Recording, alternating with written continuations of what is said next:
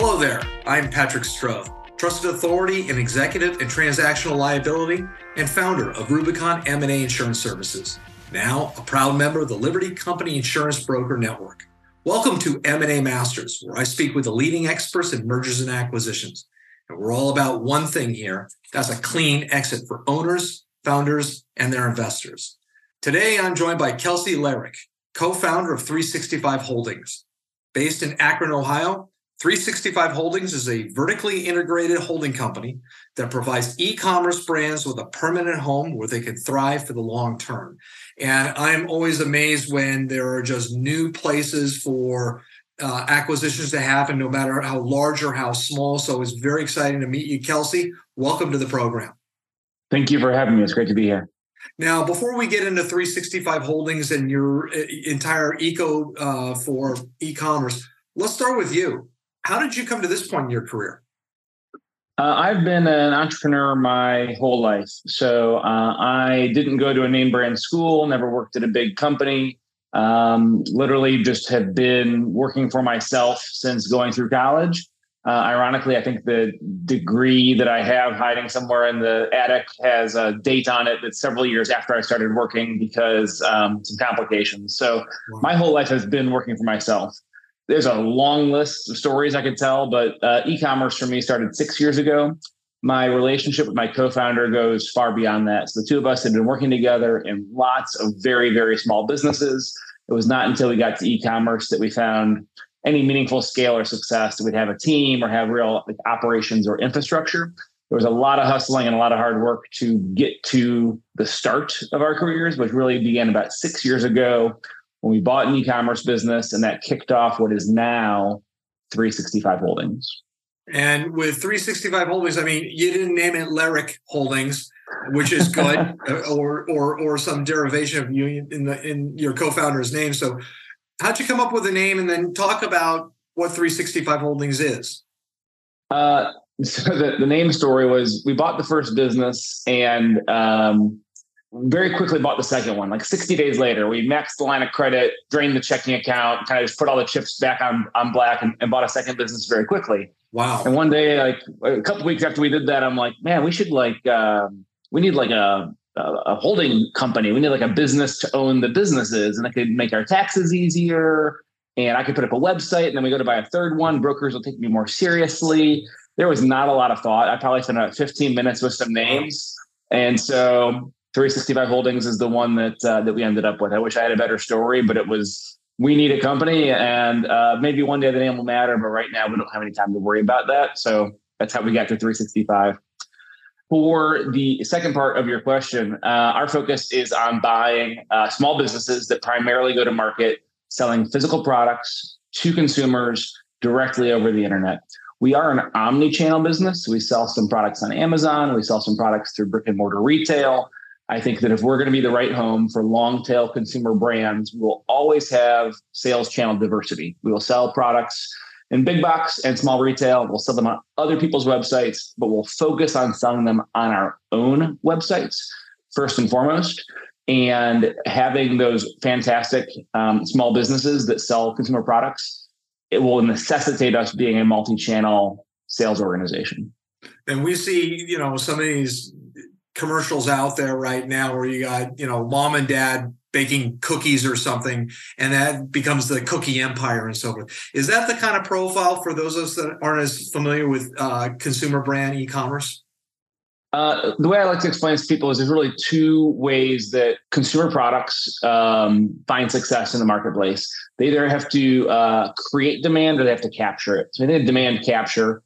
Anybody goes on Amazon and they type in spatula, or they type in car mats for their car. They type in dog collar. They type in just a category search term. Yeah, anything. You can do it on Google. You can do it on Amazon. And this whole business is just built on satisfying demand for a category.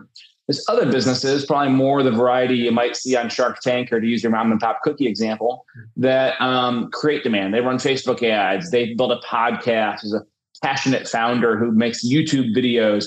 There's ways they capture attention by interrupting people, showing them a solution to a problem, and then delivering them a product.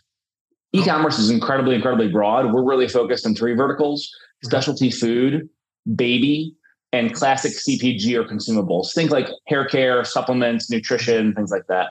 E-commerce is much broader than that. I had a phone call yesterday with a gentleman that has a sporting goods business in e-commerce. There's obviously apparel. There's lots and lots of categories.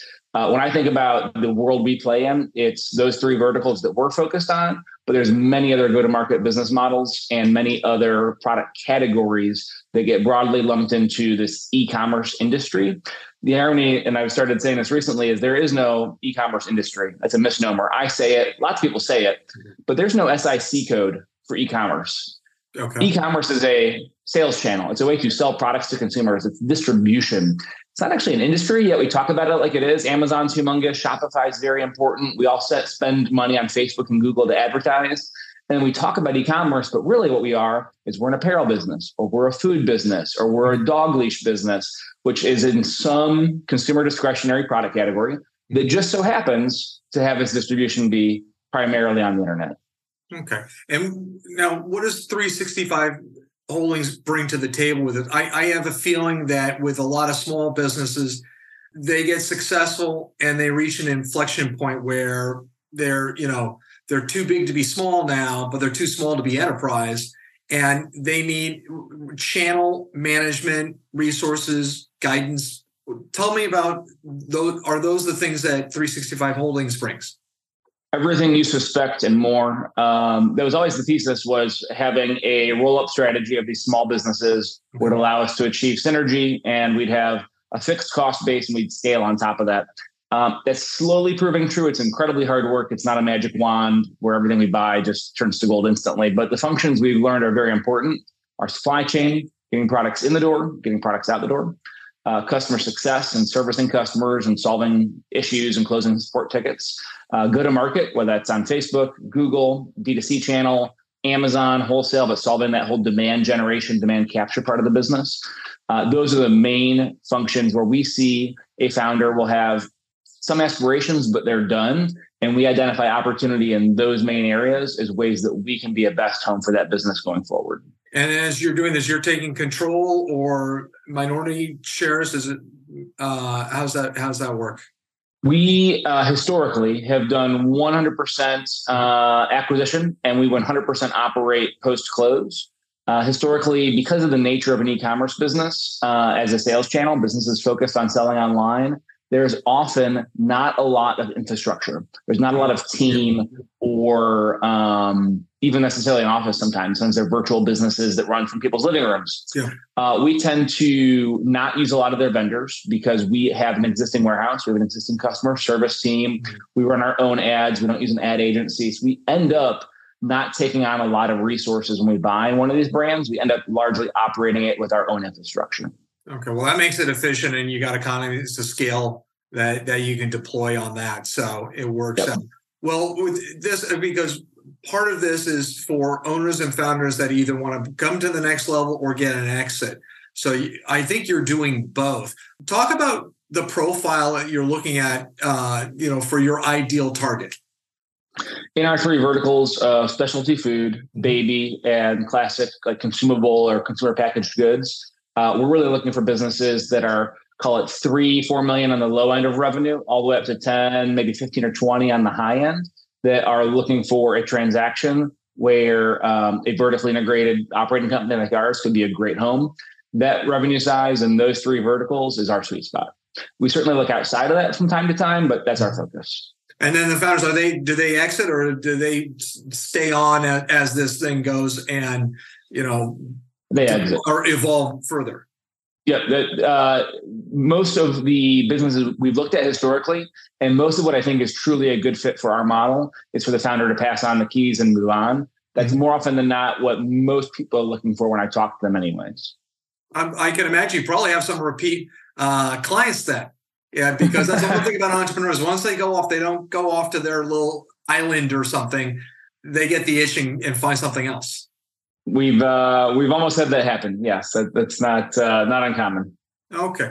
With what epiphanies, I'm sorry we didn't talk about this earlier, but as you sit down with these targets and talk about here are the things that can happen and so forth, and you just see the light bulb go on, give us a couple of situations where that happened. I always think that's exciting.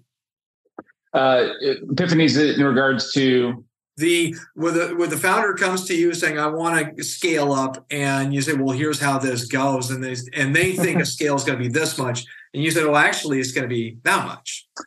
Usually one of the harder realities is around working capital requirements. Mm-hmm. And so when you look at the cash conversion cycle of an e-commerce native business, and we're putting money out in ad dollars, we're buying products, we're selling them, the cash required to drive growth is usually one of the things that founders underestimate. Is often the reason they look for an exit. And then when we talk about growth, we have to balance that whole supply chain and cash conversion cycle conversation against market size. Many long tail small businesses that sell products direct to consumer, there's only so much addressable market to capture, and kind of calibrating expectations of how big this business could or should be, what is reasonable in terms of customer acquisition cost and customer lifetime value, and how do we actually model out the future of this business. It's typically an eye-opening exercise for all parties. I love it because we get to go see new businesses that have interesting dynamics and new and different industries. And most founders have not gone through that process. And so it's a lot of fun. Sometimes they're excited by what we share, sometimes disappointed, but it's a new and exciting adventure every time we do it. Okay. And I think one of the things that's great now with this acquisition process completely is where you don't have to build something from scratch, is that it not only accelerates growth, but there's risk out there. And what I'm very proud about with the insurance industry is we've come up with a way to remove or transfer a lot of that risk between buyer and seller off to a third party. And in mergers and acquisitions, largely on the traditional large deals that you hear about, in the news, where a product called reps and warranties will come in and essentially steps in the shoes of the seller, saying, if the seller has to indemnify the buyer for a breach of the seller reps and the buyer suffers financially post-closing, then the buyer goes to the insurance company. They don't go to the seller to claw back any funds and so forth. What's been wonderful is that rep and warranty, while good for large platform companies and transactions above 50 million, is now available on the lower end. And I'm just curious, good, bad, or indifferent, Kelsey, what experience have you had with rep and warranty with all the acquisitions you guys have been doing? I always assumed that the insurance was, as you pointed out, for much larger transactions than we're working with. We have had certainly a number of post-closing conversations regarding reps, warranties, indemnification, clawbacks, escrows, all of those things have happened. I wish they wouldn't, but it's kind of the nature of transactions sometimes. It would certainly be easier if there was an insurance company to pay that out than to go through the process with somebody you're trying to maintain a relationship with. But it's a constant topic. It's always a point of negotiation with the lawyers. And buyers want certainty of what they're going to end up with post-closing. And a individual founder making an exit that is a non-private equity, non-investment banking seasoned expert that has never gone to this before. I call those inexperienced. They're not naive. They're just inexperienced. I would agree with that. Yeah. They're looking for certainty. They'd like to pass the keys off and move on. Their only experience is maybe someone at home where, hey, escrow closes, I get my money, I pull out of the driveway, and we don't need to talk again. And businesses are more complicated than that for a lot of reasons. And so I would love it if we had some reps and warranties insurance to fall back on. I'd probably be more aggressive in a couple of things, knowing it was easy to be made whole if we needed to be. Well, and there's a great opportunity, not to sound like a commercial here, but actually what has recently been launched by one of our insurance carriers is a sell-side policy for the ultra lower middle market. This is a policy where the seller, not the buyer, is the policyholder. The policy responds or is triggered when the seller receives a demand from the buyer saying, there's been a breach, we've suffered financially, we need a check for X dollars for our damages. The seller forwards that correspondence right up to the insurance carrier. The insurance carrier goes to the buyer, negotiates, settles it without the need to pull the seller in or drag them through any clawback. And what's been wonderful about this is this has only become available in the last 12 months. And at a cost of $15,000 to $20,000 per $1 million in coverage. It's not priced based on the size of the deal. It's just based on how much insurance is carried. It's usually $1 million to $20 million actually. And with a 1-day turnaround for getting these processed, is efficient and it helps accelerate deals closing. But also, you don't want them just closing, you want them closing happily. And it's something that we're very proud of, because in my years in M&A, I would constantly be approached by either owners and founders saying, we're being acquired, we are under $20 million, and our buyer doesn't want to get this insurance. Is there anything we can do? And if the buyer wouldn't do it, then it didn't happen. And so that's why we're very proud to have this product out there. And I think that it'd be an ideal fit for, organizations like 365 Holdings, as a matter of fact, because as that is part of the offering, that not only will you benefit from the peace of mind, but your counterparty, the seller, can have that clean exit. I'll send them all your way. I like it. Well, that'll be fantastic. So now, Kelsey, in the tenure of 365, how many acquisitions have you made? Today we have 6 platform brands. There's been more acquisitions than that through time. Mm-hmm. Few exits, more than that in purchases, and today we hold 6. And now, as e-commerce, as with a lot of other things, is very fluid. I'm sure it was very, very busy a year ago during the pandemic. But as we're coming into 2023, what trends do you see going forward, either be it e-commerce or 365 Holdings, whatever you want to say? The big variable is probably just kind of the macro economy. As interest rates move up and maybe there's some softening into next year, talk of a recession, there's a lot of question marks. So far, amongst myself and peers that sell products via e-commerce, it does not feel dire. In Q4 of 2022, people had a great Black Friday. Major ad platforms performed well. Consumers came out and largely spent a lot of money in a lot of places. I'm hopeful that means good things for next year. I'm concerned if maybe we have a soft Q1 or Q2, especially as rates continue to rise. That could spell for tough times. We've seen a lot of valuations come down, particularly as public comps have come down dramatically. That's moved down from the lower middle market all the way to Main Street, and even drying up a lot of venture funds in and around consumer products. So we'll see where that goes. Anybody's guess as to what exactly happens, but those are the things that are on my mind to watch out for. I think as a buyer, it's a little more favorable for you, because if those valuations come down, those numbers come down, I think you're not going to have those insane auctions and insane purchase price amounts. We haven't done a lot of buying in the last 2 years for a variety of reasons. For better or worse, I've been seeing a lot of distressed deal flow. As a platform buyer, we have the opportunity to execute on things that don't make sense for a standalone acquisition. I don't want anybody to have an unsuccessful business, but if they need a soft landing, we can be a good home for that. And we're looking at a lot of those right now. Well, fantastic. Well, Kelsey Ellerick from 365 Holdings, how can our audience members find you? I'm relatively easy to get a hold of on Twitter and LinkedIn. Our company website is 365-holdings.com. If you can spell my first name, you can figure out how to email me. And I'm available on most major social networks. If you want to chat about e-commerce, just reach out. Kelsey, it's been a pleasure. Thank you so much for being here today. Thanks for having me.